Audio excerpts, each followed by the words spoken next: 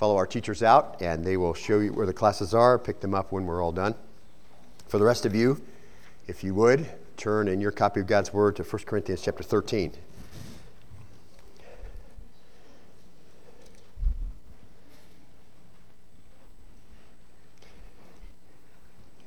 Hope that didn't happen to you on the way into service today.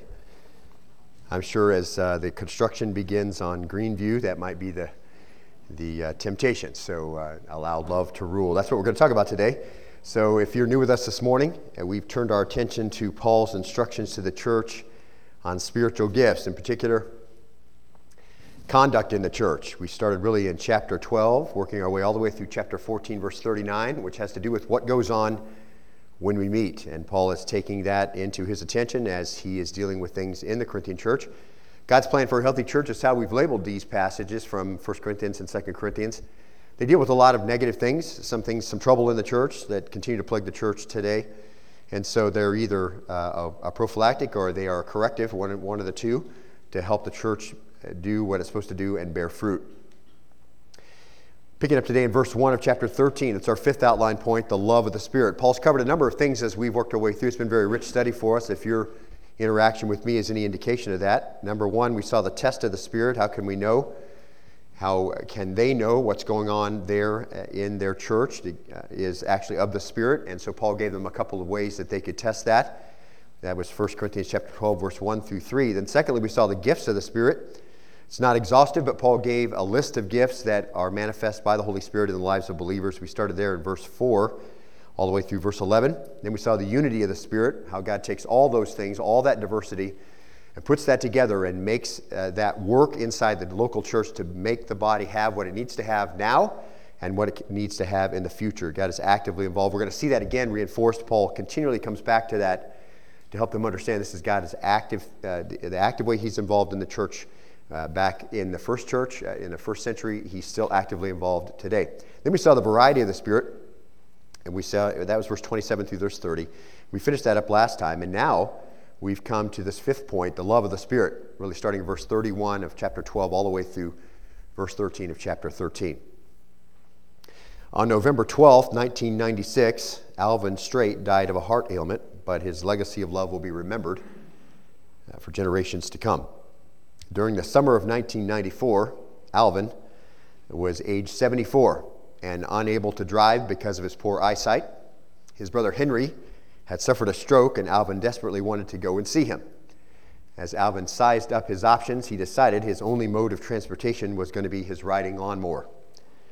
True story, so he set off in early July from his home in Iowa. He attached a trailer to his lawnmower to carry gasoline, clothes, food, and camping gear, and in mid-August, he reached his brother's house in Blue River, Wisconsin. The 74-year-old man traveled 240 miles on a lawnmower to affirm his love and his concern for his brother. And such love will not soon be forgotten. During his funeral procession, true story, a family member drove a lawnmower with a trailer from the church to the gravesite, just to remind that little town of the love of one man. We're going to talk about love today. We're really just going to get our feet wet in chapter 13. We're going to introduce this next section, as is our habit, and we are going to look at love as our topic today. Let's read our passage today, 13 verses, so full of important principles for the Corinthian church and for every church since that time. Verse 1 says, "If I speak with the tongues of men and of angels, but do not have love, I have become a noisy gong or a clanging cymbal." Verse 2, "If I have the gift of prophecy and know all mysteries and all knowledge, and if I have all faith so as to remove mountains, but do not have love, I'm nothing." Verse 3, "And if I give all my possessions to feed the poor, and if I surrender my body to be burned, but do not have love, it profits me nothing." Verse 4, "Love is patient, love is kind, and is not jealous. Love does not brag and is not arrogant." Verse 5, "Does not act unbecomingly. It does not seek its own, is not provoked, does not take into account a wrong suffered." Verse 6, "Does not rejoice in unrighteousness, but rejoices with the truth." Verse 7, "Bears all things, believes all things, hopes all things, endures all things." Verse 8, "Love never fails. But if there are gifts of prophecy, they will be done away. If there are tongues, they will cease. If there is knowledge, it'll be done away. Verse 9, for we know in part, and we prophesy in part. Verse 10, but when the perfect comes, the partial will be done away. Verse 11, when I was a child, I used to speak like a child, think like a child, and reason like a child. When I became a man, I did away with childish things. Verse 12, for now we see in a mirror dimly, but then face to face. Now I know in part, but then I will know fully, just as I also have been fully known. Verse 13, but now faith, hope, love abide, these three, but the greatest of these is love. Now, just to review just a little bit, because it's been 3 weeks since we've been in this study. As we went through verses 21 through 27, Paul is dealing with the unity of the Spirit. And we saw in verse 21, back up there just a little bit, because it really sets the groundwork for where we're going to be today. He's addressing the pride and arrogance that really continue to manifest itself in this church. In verse 21, he says this, and the eye cannot say to the hand, I have no need of you, or again, the head to the feet, I have no need of you. And really, as you read that, you can see the attitude he's addressing. You can see the conversations that people had. It's really difficult. As I was looking at this again this week and just thinking about, Paul wouldn't have said that if that hadn't been said. There's lots of stuff that gets said in church that shouldn't get said among people. The eye cannot say to the hand, I have no need of you, or again, the head to the feet, I have no need of you. So he's addressing attitude, he's addressing conversations, no doubt. As we saw, the Holy Spirit's principle here that Paul illustrates for us is don't overestimate your own importance. Have a correct view of your value, both in its importance and in its part of the whole in the church. Verse 22, and then he says this, on the contrary, it's much truer that the members of the body which seem to be weaker are necessary. We saw the Holy Spirit's next principle was this, the parts that don't seem too important are indispensable, and the body can't do without them. So the ones that are kind of being demeaned, the ones that people are thinking aren't that important, aren't that big a deal, they are a big deal. And then he goes a step further and he addresses their pride, and he says in verse 23 and 24, and those members of the body which we deem less honorable, on these we bestow more abundant honor. Just talking about parts that you don't really want people to see, parts that you're trying to address so that they are less noticeable. And then we see our less presentable members, that's probably the parts that nobody's supposed to see, and those things are supposed to be keep covered, become much more presentable because we know how to do that. Verse 24, whereas our more presentable members have no need of it. And really, he's like this. You should be able to connect the dots with your own wardrobe. The way that you dress yourself, the way that you take care of yourself, the way that you cover things that should be covered in your modesty, the way that you take care of parts that don't look as good as they possibly could. You do that, he says, in the same way. The general principle here is this. The parts of the body of Christ nobody sees, then, according to Paul, should be given special honor or attention, just like people do with those parts of their physical body. And the idea there is really there should be gratitude, there should be thankfulness, there should be respect, gracious attention to the gifts that function underneath the radar that nobody really is noticing, but Paul says are indispensable. And I pointed out to you when we went through this passage that Paul doesn't use those same words, indispensable, when he talks about the parts that are presentable. So the parts everybody sees, you can do without a little bit. But the parts that are indispensable, those parts that need covering, those parts that need protection, those parts you can't do without. And Paul says they are indispensable to the work of the body.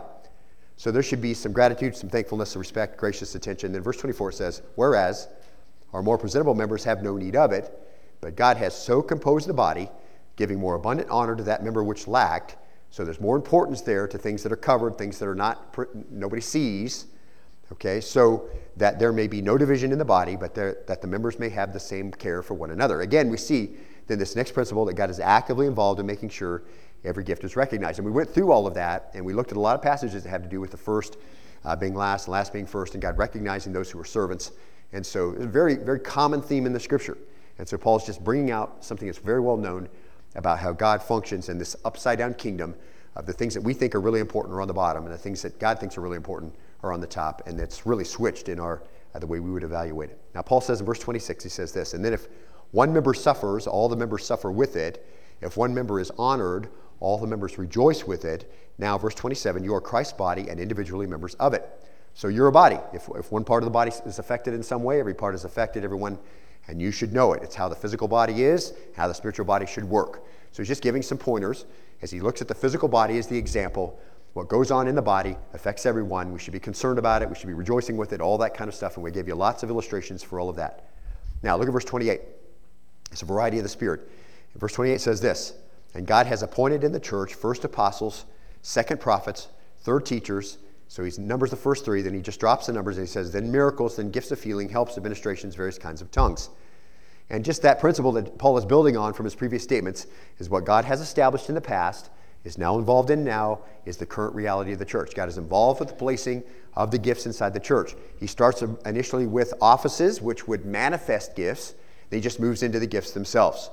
And I think it's important that he puts tongues at the end, because that's where he's going to have his trouble as he moves into chapter 14. They've evaluated that as most important. Paul's evaluating it as, in this order, the last one. And he's going to talk about that extensively in chapter 14. And then Paul proceeds to list some of the parts of the body of Christ. And remember, he's already done so he continues to act on his choices in the past. And that's the present reality of the church. That's God acting inside the church and its needs. Now let's look at the next part of this very rich verse. He says this. He says, first apostles, second prophets, third teachers, then miracles, then gifts of healing, helps, administrations, various kinds of tongues. And we saw the principle here is this. People don't choose these gifts. God appoints them. You're not waiting around to get some kind of gift so that you can bless the church. That isn't your choice. God's appointed it in the past. He makes it manifest in the church. He continues to work in the church to give it what it needs. And then Paul wants them to recognize God's sovereignty in all this diversity. So he says this in verse 29, all are not apostles, are they? And the answer, of course, is no. All are not prophets, are they? All are not teachers, are they? All are not workers of miracles, are they? All do not have gifts of healing, do they? All do not speak with tongues, do they? All do not interpret, do they? Now, the common denominator in all those things, of course, he didn't say all do not help, do they? All do not give, do they? All do not have faith, do they? He's emphasizing, for a negative effect, all the showy gifts. Right? Now, all don't have those, do they? And they know this. Okay? Not all of them have, not all of them are prophets, not all of them are teachers, not all of them are apostles. They don't all work miracles. In other words, Paul says, if the church was set up like you wanted it to be, that would be a huge mess. He says, look, it's not like that. All right? God's already set it up just as he desired, for his own purpose, for his own glory, to show that the church is alive and is a proper picture of Christ's physical body on earth, representing all the parts that are needed to be alive. Now, you just kind of put that in, right into your own life. God's called some of you to be teachers. He's called some of you with the gift of helps. He's called some of you and given you the gift of wisdom. He's called some of you with the gift of administration. He's called some of you with the gift of mercy showing, and some with the gift of giving, and some with the gift of discernment, and some with the gift of service, and some with the gift of faith. And he's given that in proportion to faith, as we saw in Romans chapter 12, remember? In proportion to faith. And there's various kinds of ministries and various kinds of outcomes. Why? Because all this different background, and you can't line everybody up and say, okay, everybody who's a teacher's up here, they're all going to be exactly alike. Okay, Daniel has a gift of teaching, as do I, but we're not the same. And we have different ministries and different outcomes. And many of you also have gifts of teaching and gifts of administration. And although we share some of those gifts, we don't all look alike, because God gives it in proportion to the faith. And then it is exercised in different ministries. And those various ministries are the ones the church needs. See, so when people are not active, when you're disengaging from the church, you remove your gift set from the church. The church has needs that you can meet that aren't being met. And the church isn't representing Christ's body alive. It's representing Christ's body with some problems. Spiritual MS, remember we talked about that, where some parts aren't reacting like they're supposed to. And so we find that we have to organize extensively in the church. Why? So we can organize around parts of the body that aren't doing anything. They aren't doing what they're supposed to do. Okay, we've got a wheelchair in some places because sometimes the legs aren't working, and prosthesis in some places because that hand won't do what it's supposed to do. You see, that's how the church works now, but it's not working like it's supposed to work. And so Paul just, again, gives this very clear definition of what the body of Christ looks like and how it's supposed to act. You're the hands, you're the feet, you're the eyes, the ears, the internal parts, the unseen parts, the unseemly parts, all those parts. It's all him, it's all sovereign, it's all done, it's all for the common good. God's already placed it like he sees fit. So if you're here or wherever, okay, it includes all the churches, of course, but if you're here, you've got a place that you can serve. It's integral, it's important, it has impact. So you can't come away from that, I think. In the Corinthian church, there were some people really feeling like they didn't have much to give because everybody wanted these showy gifts. And so Paul says, listen, those are not indispensable, but the ones that work underneath, those are indispensable. Hard to function without a pancreas. Hard to function without a bladder. It's hard to function without lungs. It's hard to function without parts of your body that have to be protected. But if they don't work, you're not going to show a live person going on there. Okay? So very important. Okay? Now look at verse 31. This is very important. but earnestly desire the greater gifts, and I show you a still more excellent way. Paul says, listen, God's sovereign in all of this. And you're standing around, he's talking to the church there in Corinth, expounding on how great the showy gifts are. Some of you, and we saw this early, are being fooled by imitation gifts. They're not even real gifts. We're going to see that in chapter 14. Up until now, many of you have thought that the showy gifts were all that was really needed. And I've made it clear to you, Paul says, that the ones that are greater are the ones you don't even see. They're imperative. So change your thinking. That's the idea. The gifts that you think are great aren't great. And earnestly desire. Zelote, present active imperative. Paul's giving a command. Earnestly desire. And by implication, he's saying, stop chasing after your pride. Stop chasing after your arrogance. Implicitly, he's saying, be zealous in your desire for the right gifts. God is sovereign. He's given the church what she needs. Get your focus off the foolish things, the imitation things, onto the right things, God's diversity and his unity in Christ's body. You've got some gifts. Begin to plug in. Correct your thinking, Paul says. Focus on what's important, what this whole thing of spiritual giftedness is all about. And then Paul concludes this section with a statement that really is the bridge to this next focus we're going to have, and that's why we went through this, okay? So he says this, and I show you, Paul says, a still more excellent way. What was the way they were doing it? No unity, no sense of diversity, everybody seeking the same gift, no sense of sovereignty. I'm waiting on a gift, still there and active in the church today. People doing this in some churches. I'm waiting on this gift. I'm waiting on the second work of the Holy Spirit. He's going to bless me, and then I'm going to bless the church. See, all this thing is all fabricated, the entire thing made up. No sovereignty, not willing to accept God's plan. So Paul says, I'm showing you an excellent way, unity, diversity, sovereignty, harmony. I'm trying to show you a more excellent way, and I'm not done yet, see. I'm going to show you that the path of the whole plan of the church, ministering for the common good, is the path of love. That is, he says, and we're going to see the more excellent way. Now, just a few minutes ago, we read the passage, 1 Corinthians 13. It's a passage that's really well known.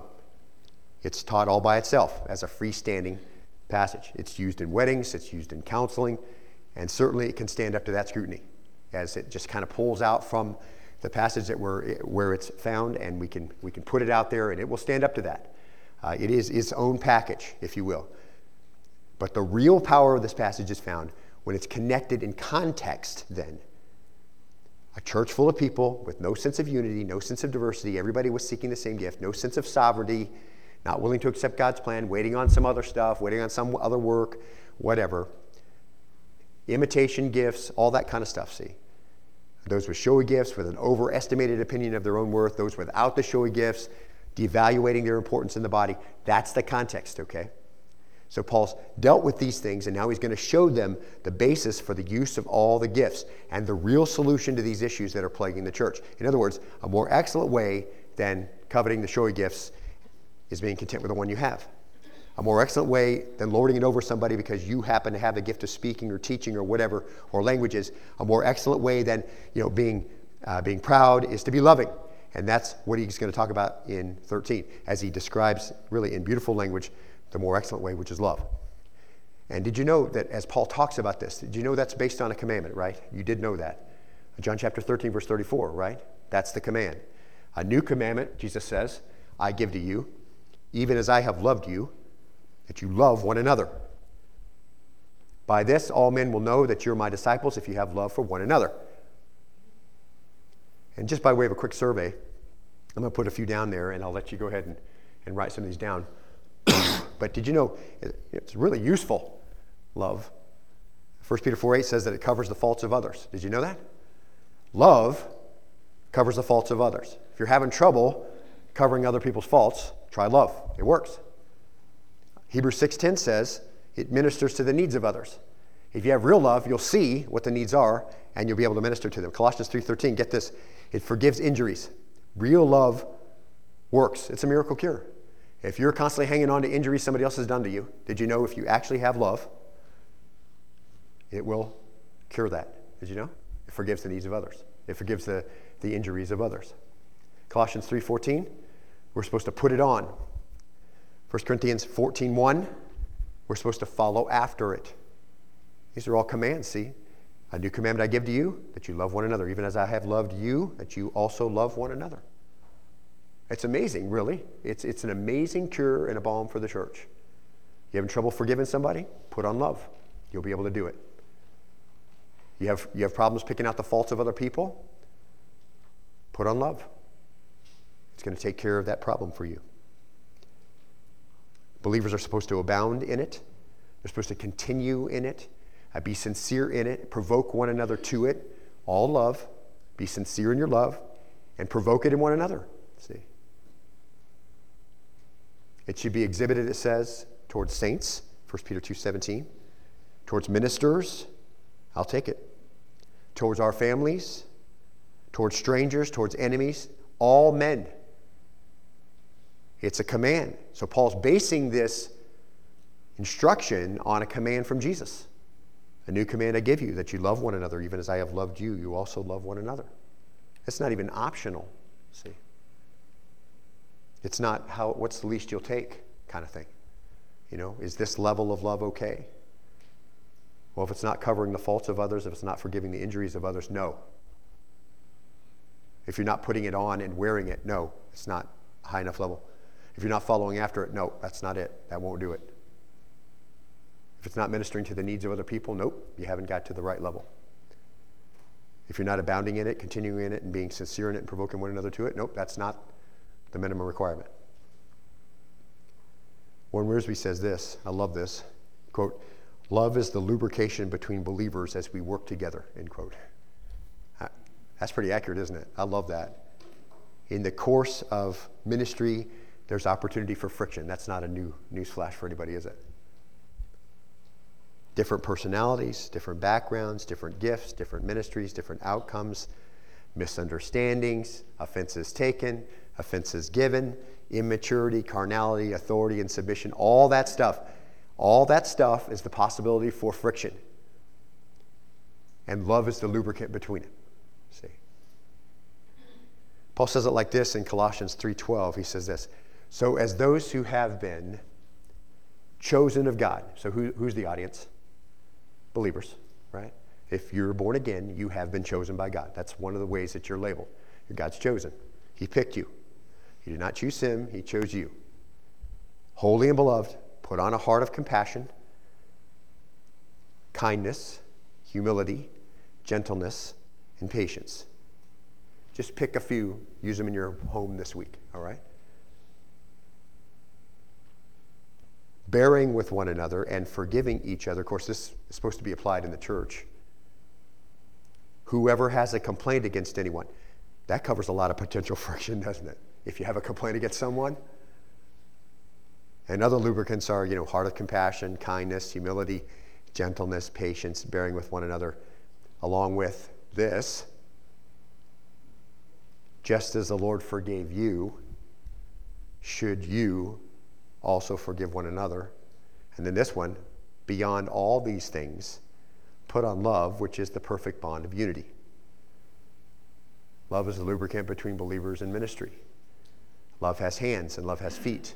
Love isn't sentimentality. Love isn't just this warm, fuzzy feeling that you're supposed to feel towards somebody else. See? So the more excellent way then, Paul's talking about isn't some new way, is it? But the way he undoubtedly already instructed them while he was there with them as their pastor. There's no question he went through all of this, right? 18 months with Paul, I'm sure he covered it. Long sermons Paul was used to, he would have covered lots of this ground already. But as in other areas that we've seen, he returns to this topic, and in the process is carried along by the Holy Spirit to pen perhaps the strongest and the deepest thing he's ever written. Chapter is not a detour, as some have thought. It's essential to his argument. He's not finished with gifts because he has a lot to say about them in chapter 14, and he's going to mention them in almost every verse as we go through chapter 13. But in order for them to operate, they have to operate within the dynamic of love for one another. And really, catch this, beloved, as we look at the more excellent way, it really is the hinge that connects chapter 12 to chapter 14. It's the main issue in order to understand Paul's teaching on spiritual life. Why do I say that? All right. Catch these and follow this logic with me if you would. The truly spiritual life is the only life in which spiritual gifts can operate correctly. True? Say it again. The truly spiritual life is the only life in which spiritual gifts can operate correctly. Is that true? That's true, okay? And when it comes right down to it, we saw that a genuine spiritual life is not necessarily manifested by what appear to be spiritual gifts. That's also true, correct? Because we see that in the church today. We see false gifts manifested. That doesn't mean you're spiritual, does it? And in the first century church in Corinth, there were false gifts manifested, people being arrogant about speaking gifts and upfront gifts. So we know that just because you have a spiritual gift doesn't mean that you're spiritual, correct? That's why Paul said, listen to what they say. Who's being glorified when they talk?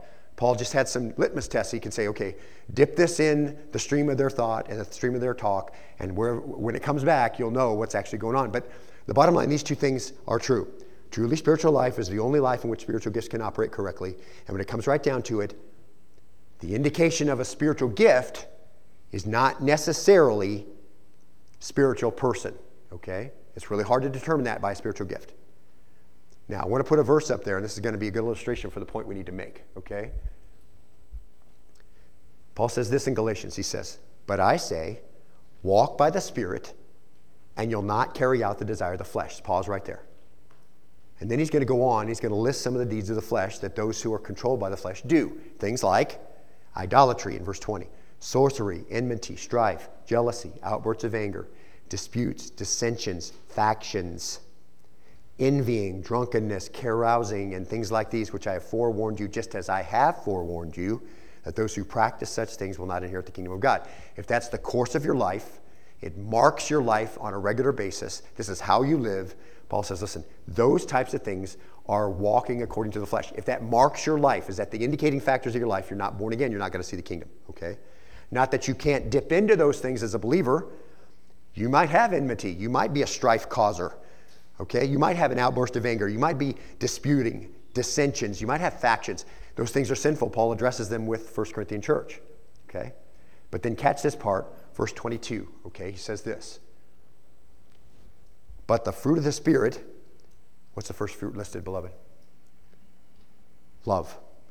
And then joy, peace, patience, kindness, goodness, faithfulness, gentleness, self-control. Against such things there is no law.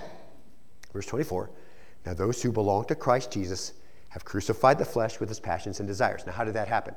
You got credit, right? You got credit for Christ's crucifixion on the cross, and then you're actively involved with your will. So positionally, you've crucified the flesh and its passions and desires. Practically, is that always true in your life? Have you always crucified the flesh with its passions and desires? No, because you still live in a flesh that has appetite, and we talk about this all the time. Okay, so that's the battle between the new you and the flesh that desires the old stuff. You're in a new pasture. Remember we talked about this in Romans 6. And you have a new master, but the old master yells across the fence and says, don't you want to? And you have a flesh that desires it, okay? So practically, it's hard to identify that sometimes. Positionally, you have crucified the flesh with the passions and desires. Now, verse 24. If we live by the Spirit, let us also walk by the Spirit. Now, let's answer a couple of the things we just talked about, okay? A truly Spirit-controlled person isn't made manifest by the gifts of the Holy Spirit. We said that already, okay? Not necessarily. I'm sorry, let's say this again. A true spiritual life is the only life in which spiritual gifts can operate correctly. That's true. When it comes right down to it, we saw genuine spiritual life is not necessarily manifested by spiritual gifts. So, here it is.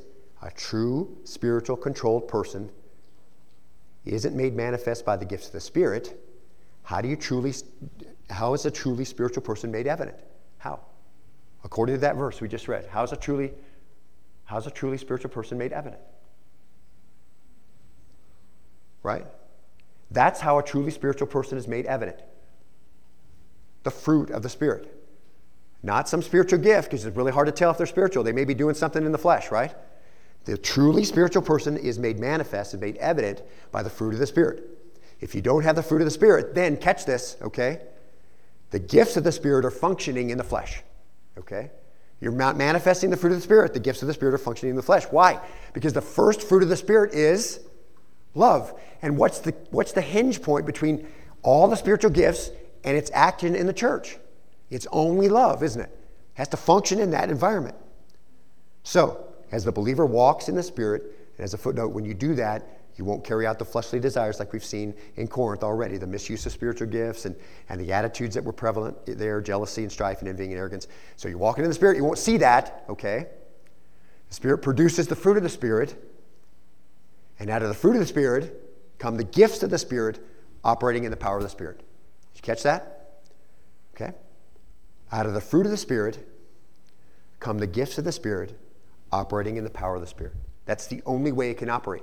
And that, you have to understand it that way, because if love is the key and it's a spiritual fruit, then you have to be manifesting it, don't you? And if you're not manifesting spiritual fruit, then whatever spiritual gifts you think you're manifesting, you're just doing it in the flesh. And that was the problem in Corinth, and that's the problem in the church today. See? People have the gift of this or the gift of that, but they're not doing it in love. They're not responding because of love. And so they're struggling, and the church struggles because the gifts aren't manifested like they're supposed to be. And so tying Paul's teaching together, it seems clear then, if we do not have the fruit of the Spirit manifest, then if love isn't manifest, let's start with that one. In 1 Corinthians 13:13, and a host of other passages that we looked at earlier, consider that the greatest of the spiritual fruit. What's the greatest of the spiritual fruit, beloved? Love. It is the greatest. And 1 Corinthians 13:13 makes that clear. It is the first one listed in the fruit of the Spirit. Okay? So catch this, mark this, beloved. If there is no love there, then we can say that anything that is happening without the fruit of the Spirit. So the believer isn't walking by the Spirit. And if that's happening apart from walking in the Spirit, like we just saw in Galatians 5:25, and if it's being done apart from walking in the Spirit, then it's being done in the power of the flesh. And as we will see, that is at best empty. That's what we're going to see in the very first verse of 1 Corinthians 13. Empty of benefit, a big fat zero sum. And it can also be carnal, and it can also be counterfeit. So it just goes downhill from there. But it can be empty. You can have all these gifts, and if you're not manifesting it in love, it's just a big zero, according to the Lord's evaluation of it. And that's otherwise known, just to tie some verses together in 1 Corinthians 3:12, as wood, hay, and stubble. Okay? Let's just connect all these passages together. You may have spiritual gifts. If you're not manifesting them in love, then it's going to give you a big fat zero. It may also be carnal and imitation gifts, and you're building with wood and hay and stubble on the foundation of Christ. And that's the key to understanding this passage in context. It's much more than a standalone study for marriage counseling. I mean, it's good, but it's much more than that, okay? It's much more than just a passage you want to read in the middle of your wedding ceremony. It's more than that kind of thing. It's more than just a standalone. It can stand up to it, but it's way more than that. The church can't operate apart from the gifts of the Spirit. And the gifts of the Spirit don't operate correctly in the flesh. And so Paul refreshes their memory of all of this. Here are the Corinthians with all these gifts of the Spirit, and according to chapter 1, they didn't lack any. And many of them are trying to use them without the fruit of the Spirit, so they're not being controlled by the Spirit. So what's being done is being done in the flesh. That's precisely the problem he's having in Corinth. All these things are being done in the Spirit. Who, with a gift of teaching or whatever, or prophecy or whatever, who would do that and then belittle someone who didn't have it, see? I mean, just think about that whole process. How is that spiritual? Is that being manifest in love? Not a chance. But that's exactly the kind of conversations Paul is addressing here, see? Precisely.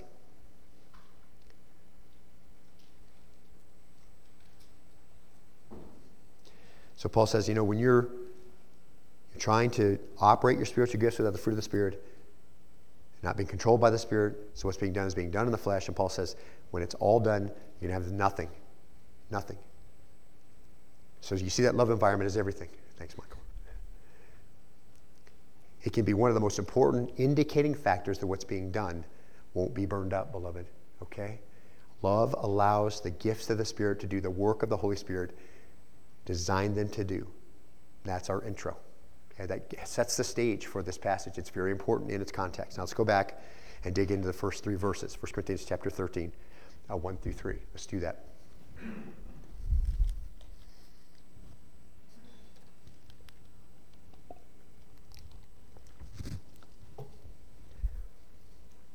Read there with me if you would. If I speak with the tongues of men and of angels, but do not have love, I have become a noisy gong or a clanging cymbal. Doesn't sound like that's too effective, does it? Kind of sounds like it's irritating to me.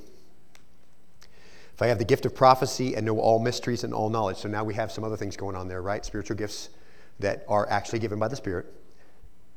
And have all knowledge, and if I have all faith, so as to remove mountains. So you've got a bunch of gifts lined up right there. We're going to go back and look more intimately at this later. Understand all mysteries, all knowledge. If I have all faith, so as to remove mountains, but do not have love, I'm nothing. Verse 3, and if I give big fat zero, I'm nothing. Listen, and we're going to look at this, but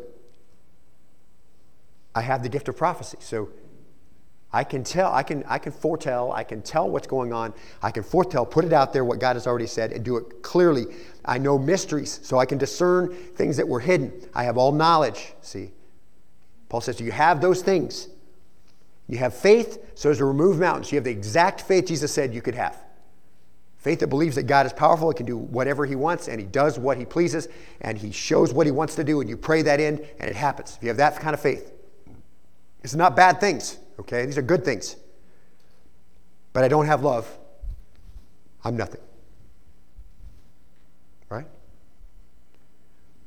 I can't accomplish anything apart from love. It's a zero. Zero sum. And if I give all my possessions to feed the poor, not just your tithe or not just your tenth or whatever you do or the portion that you decide you're going to give, I'm going to give all my possessions to feed the poor. Okay? And I surrender my body to be burned right up until a personal sacrifice, whatever it is. But I don't have love, it profits me nothing. No credit. Wood, hay, stubble. That's pretty important, don't you think? You see, all the gifts of the Spirit and the entire sum of our activities mean nothing without the fruit of the Spirit, love. Love must be the foundation. Love must be the motivation. Love must be the atmosphere in the life of the believer for any of those other things to be of any use, see? According to Paul, it is possible to have the gifts of the Spirit without spirituality. We've already seen that. Because as we noticed before, spiritual gifts don't necessarily indicate spirituality. So catch this. It's possible then, and here's where it has to come right into your lap, okay? It's possible to do all this work and seem very spiritual to everyone around you. You can hold all these positions and get a lot of things done, accomplish projects, whatever it might be, but love is the litmus test, see? It's not just physical work. God does not want us running around doing our own thing. And I think we can understand that. But here's the thing, beloved. It's just really hard to identify that in your own life, isn't it? You may be a real doer. You may be super organized, and you can put together a package, and you can make sure it happens in the church, okay? You may be one of those kinds of people. You may have the administrative, spiritual gift of administration. You may be able to really put the order together and make it all happen. But according to this passage, if you're not doing that in love, that is a big fat zero sum. And you may be able to accomplish all these tasks. You're a real doer. You're a nuts and bolts kind of person. You can dot every I and cross every T and make sure everything's ready to turn in and it's all ready to go. And without love, it's nothing. See? It's just really hard to identify that in our own lives, especially if that's how we've been used to operating. Now let's look at the word love here, and it's going to carry us to the end, okay? And we're going to wrap up.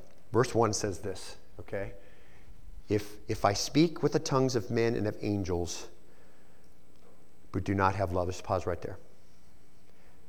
And that's the Greek noun, agape. And you've heard this before, I'm sure, 100 times if you've been in church. It is important to note, though, as you see that Greek noun, agape, it's always defined by what it does, okay? And those definitions are all verbs. And we're going to see this as we move through. This isn't a romantic love. It's not sexual love. It's not emotional love. It's the love of self-sacrifice. That's what we're going to see all the way through here, and I'm going to give you some examples here so you can stand on a sure foundation.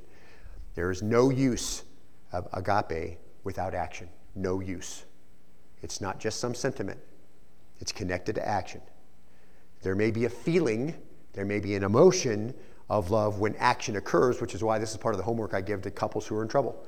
We go through this and they have homework to do and they don't tell each other what they're supposed to do, but they have to act on love. They have to love. The love of self-sacrifice has to happen in the house, and the guy has to write down a bunch of times when he did it, when he thought he was doing it, and then we come back and we exchange when we get back in the office. So the feeling of love and the idea there is if we act on what the scripture says, what will be generated then is also the warmness of love and the feeling of love that we enjoy so much. But love is actually an action. So Some feeling and emotion come when the action occurs, but the main thing is the action. Now, 1 John 4:10 gives us a great foundation. There's a bunch of places we could turn. This is one that I personally like because it's just a direct one-to-one look at it. In this is love, so it's pretty clear. So he's going to make a definition for us, isn't he? He's going to define it, how it works. Not that we love God, but that he loved us, and then look at this part, and sent his son to be the propitiation for our sins. So, you want to look at a picture of love, a snapshot of how love works? Here it is. Defining this is love expressed from God to us. He sent his son to make our sin payment. That's love from God to us. He sent his son to make our sin payment. Now, so when you bring then, if you just use this example, and just kind of bear with me here. If you bring 1 Corinthians 13:4 into this understanding, look there in 1 Corinthians 13:4. It says this, love is patient, love is kind, love is not jealous, love does not brag, and it's not arrogant. So let's just do it exactly like 1 John 4:10, because this is love, okay? So let's just kind of plug it in. You could transplant it, the wording, here it is. In this is love expressed to others. I overlook the faults and extend patience. If you want to know what love looks like in the church, that's what it's going to look like. In this is love expressed. I overlook faults and I extend patience.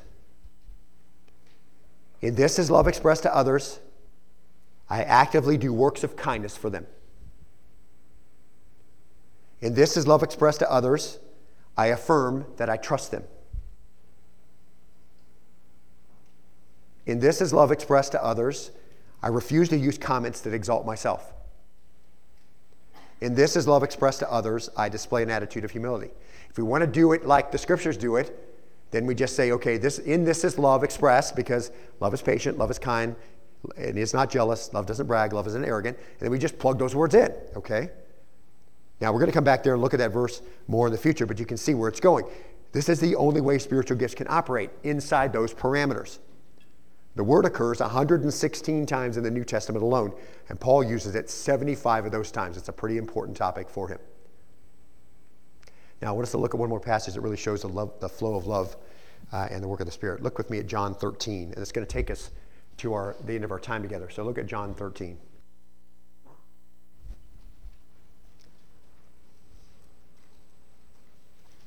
John 13, and pick up in verse 1. I think you're going to really see this. This is just, for me, this is just one of those verses that has to be in the margin next to 1 Corinthians 13. Now, before the feast of the Passover, Jesus, knowing that his hour had come, that he would depart out of the world, you see where we are?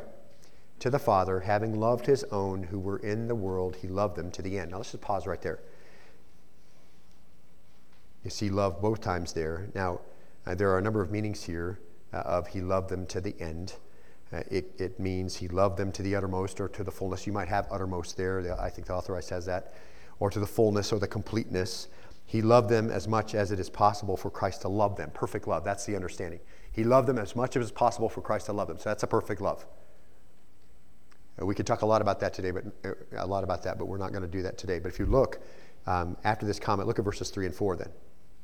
Jesus, knowing that the Father had given all things into his hand, and that he had come forth from God and was going back to God. So, in other words, just pause right there. He knew who he was. He knew his purpose. He knew his position.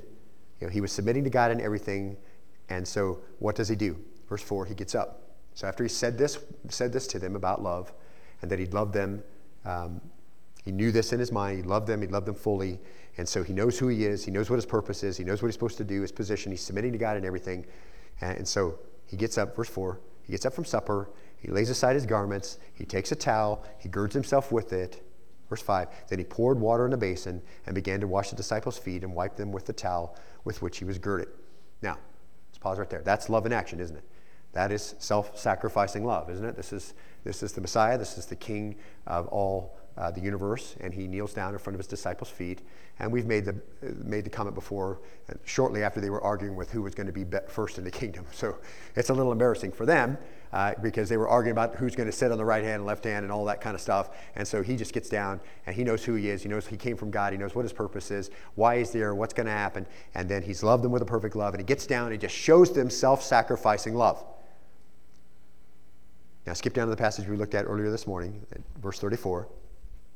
It says this, a new commandment I give you, that you love one another, even as I have loved you, that you also love one another. Verse 35 then, by this all men will know that you're my disciples if you have love for one another. Let's pause right there. Now, what was the most recent example of how he loved them? If you just back up to the passage we just read, he just got through what? Washing their feet. There's going to be another one, isn't there? Obviously, in just a few hours after this, right? He's going to go to the cross. The ultimate act of self-sacrifice. But right now, they and we get the message, don't we? I mean, he kneeled down in front of them, he washed their feet. Very humble, very self-sacrificing act. He's going to go to another one, and they're not expecting all of this, and this is going to happen. It's going to be the ultimate act of self-sacrifice. But this is the love of self-sacrifice, is the love he's asking you to give, see? And people will know, read the world, see? By this will all men know that you're my disciples if you have the love of self-sacrifice, right? A self-sacrificing love. That's how the world's going to identify you. By this shall all men know that you're my disciples if you teach Sunday school. Not necessarily. You might be using your spiritual gift, but it might be in the flesh, right? By this will all men know that you're my disciples if you teach the church. Nope. By this will all men know you're my disciples if you work in the nursery and don't wash feet but other stuff, right? No. Not if you're not manifesting that in love, because it's a big fat zero at that point. But this will all men know that you're my disciples if you have love for one another. What kind of love? Self-sacrificing love. It's a fruit of the Spirit, the first one. It has to be manifest in your life, see? And so Jesus shows that. First stop of the fruit of the Spirit. When the Spirit is at work in you, this will be your fruit. And you'll be able to minister your spiritual gifts to one another with effect and with reward. Now skip down to John 14:21. Just go one chapter over. Just stick with me. We're skipping huge passages that we could just spend weeks on. But we want to make the point here. He who has my commandments, do you see where we are? Verse 21. And keeps them is the one who loves me. In other words, catch this, love then towards Jesus is the act of self-sacrifice of your will to do his will. Catch it? If you're going to show love back to Jesus, how are you going to do it? Self-sacrificing your will to do his will. Okay, here's what your commands are. I'm not going to do what I want to do. I'm going to do what you want to do. That's the act of self-sacrificing love towards Christ. He who has my commandments and keeps them is the one who loves me. It's very straightforward, isn't it? You can say you love me all day long, but if you don't do what I say, you're not doing the love of self-sacrifice, submitting your will to mine. So it's very consistent all the way through, see? The act of self-sacrifice. Again, verse 23. Look at John 14:23.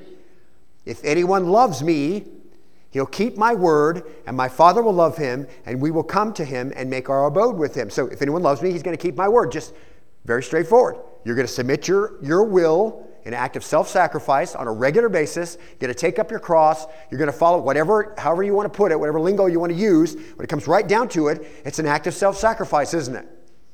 Your obedience demonstrates your love. You know, 1 John 5:3 really confirms that again. It's just amazing. For this is the love of God, that we keep his commandments. And his commandments are not burdensome. Just that little caveat. And it's not a burden on you to do it. It's really in your best interest to follow my commands. But if you want to show the love of God, then keep his commands. And I think you get this. See, it's just so hard to identify whether we're doing it correctly in our own life. But as we're going to see, it's so imperative. We have to come in at chapter 13 with the right understanding. We have to wrestle with it and then get on top of it. And the only examples of this word agape are the examples of the ultimate act of sacrificing one's good for the good of someone else. That's how it works in your marriage. That's how it works in the church. That's how it works with your relationship to Christ. Now skip again for the last time to John 15:12. Will you do that? Just flip over one page.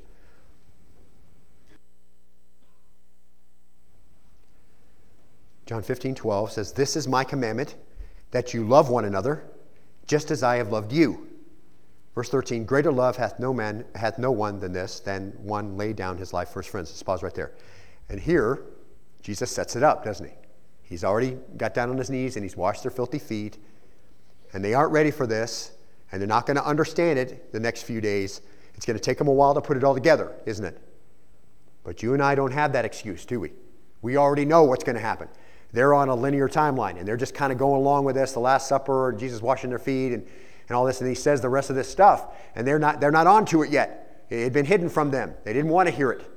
But we understand it, don't we? We understand what the greater love hath no man than this, than a man lays down his life for his friends. He's setting it all up. And you know what he's saying. And you know right now how he loved them and how he loved you. And that's his call to you, see? God's love is demonstrated in an act of self-sacrifice. He sent his son. Jesus' love is demonstrated in an act of self-sacrifice. He went to the cross and made the payment for your sin. And your love is demonstrated that way too. Then he goes to verse 14 and he says this. After he just got through saying, greater love hath no one than this, then one lay down his life for his friends. Then verse 14 he says, you are my friends if you do what I command you. In other words, you're demonstrating who you are by your obedience to me, and you're also showing your love to me, right? Submitting your will. So you're one of mine. And you can't obey his commands if you're not born again, so it only applies to those who know Christ. No longer do I call you slaves, for the slave does not know what his master is doing, but I've called you friends, for all things that I have heard from my Father I've made known to you. Verse 16, you did not choose me, but I chose you, and I appointed you that you would go and bear fruit, and that your fruit would remain. Now, just pause right there. Is true spirituality indicated by spiritual gifts? No. True spirituality is indicated by spiritual fruit. And the greatest of spiritual fruit is what? Love. And when you abide there, you're right where you need to be to do what God needs you to do and what the church needs to minister to its needs for the greater good. That's why he says, so that whatever you ask the Father in my name, he may give you. See? Is God answering the prayers of unspiritual people? No. Is he in the habit of using carnal people to accomplish eternal work of the kingdom? No. Everything spins on the chapter of 1 Corinthians because everything spins on spirituality. As Jesus says again, this I command you that you love one another. So he finishes the passage off that way. And if you love God, you're going to respond with self-sacrifice and love each other, see? And that's the key. And that's why it connects these two passages so clearly. And although it stands alone by itself, it is the most important thing we're going to read. Because everything in the church has to spin off of it. If you're going to build a spiritual house of gold and silver and costly stone, it's going to be in the environment of love, of self-sacrifice in your own life towards other people. That's the only way it's going to work. And it doesn't matter how great your gifts are, or whether you're a fantastic teacher, or you can really serve, or you can meet needs, or you give sacrificially. It makes no difference, because if you don't do it in the atmosphere of love, it's accomplishing no good thing eternally, and it's a zero sum for your spiritual house. It's wood, hay, and stubble. So it is everything, see? It's everything. It's just so hard to determine whether that's our attitude, but I think that's exactly what the Lord wants us to come away with today. Just take a look at yourself, and maybe the last week or maybe 10 weeks that you served, how did you do it? What was the attitude? And what were your thoughts? Because that's going to determine what was going on there, okay? Now, we're out of time, and I want to get Mike up here because he's going to give us a sum of what happened over in Romania. So here's the thing, okay? Next time we're going to look at a few more passages where Jesus tells his disciples to love your enemies. I love that, because that really kind of makes a connection for us, okay? What? Self-sacrifice for our enemies? I mean, this is going to be really ugly if you're not on board with this whole love thing, okay? But this is really enlightening, and I think we're going to enjoy it, okay? And there's a lot of freedom here, beloved, okay? You're not responsible for the reciprocal love of somebody else. You're just responsible for self-sacrificing love towards them. And you put that in your marriage if you want. That's why I tell marriage couples, listen, you're not responsible for whether or not they reciprocate. You're only responsible for doing what you're supposed to do. And if they don't reciprocate, they've got the account to go to God. And if the man's not loving his wife in this self-sacrificing kind of way, that his prayers are hindered and he's having a really hard time in life, okay? But the bottom line is you're just responsible for doing it as you understand the Lord has commanded you to do it. Not the minimum that you'll require. This is it. Self-sacrificing love covers the faults of others, forgives the faults of others. All that kind of stuff. If you're not doing that, it's not high enough, okay? But I think you can understand. See, it's going to take to function correctly in the church and to build on the foundation of Christ with gold, silver, costly stones. According to Paul, it really comes down to this issue. This is it, all right? Let's close in prayer and we'll have Mike come up. Lord, we thank you today for a chance to be in your word. We're so grateful for it. We thank you for this particular passage, these 13 verses that are so powerful. They just lay waste all this ridiculous stuff that we do because we want people to think we're spiritual or effective or whatever. And it just really comes down to how we're doing it. It's the command given from Jesus, a new command, one he demonstrated to his disciples so clearly, one we understand absolutely. We understand it as we look back on the long line of history. We understand what your son did. We understand what you did, Father, in giving your son to us. We understand what your son did in sacrificing his life as a payment for our sin, For this, we're so grateful. We understand what self-sacrifice looks like, how he demonstrated it to his disciples by washing their feet. We know how that can work. We're just so resistant to it because we're afraid it won't be reciprocated or somehow it's less. But we can't function with spiritual gifts without spiritual fruit. And the greatest of those spiritual fruit is the fruit of love. So form us new if you need to. Make us as we should be. Help us to be willing. And even in our own heart right now, say to you, we are willing to be formed in this spiritual fruit of love and have it be born in abundance on us and in our lives as an outpouring and an outspring of the time we spend in your word and in self-sacrificing our own desires to obey your commands. We pray this in the name of your Son, Jesus, and as we understand its importance, with just a real desperate desire to come away with this above all things. We pray this in the name of your Son, Jesus, and all God's people said, amen.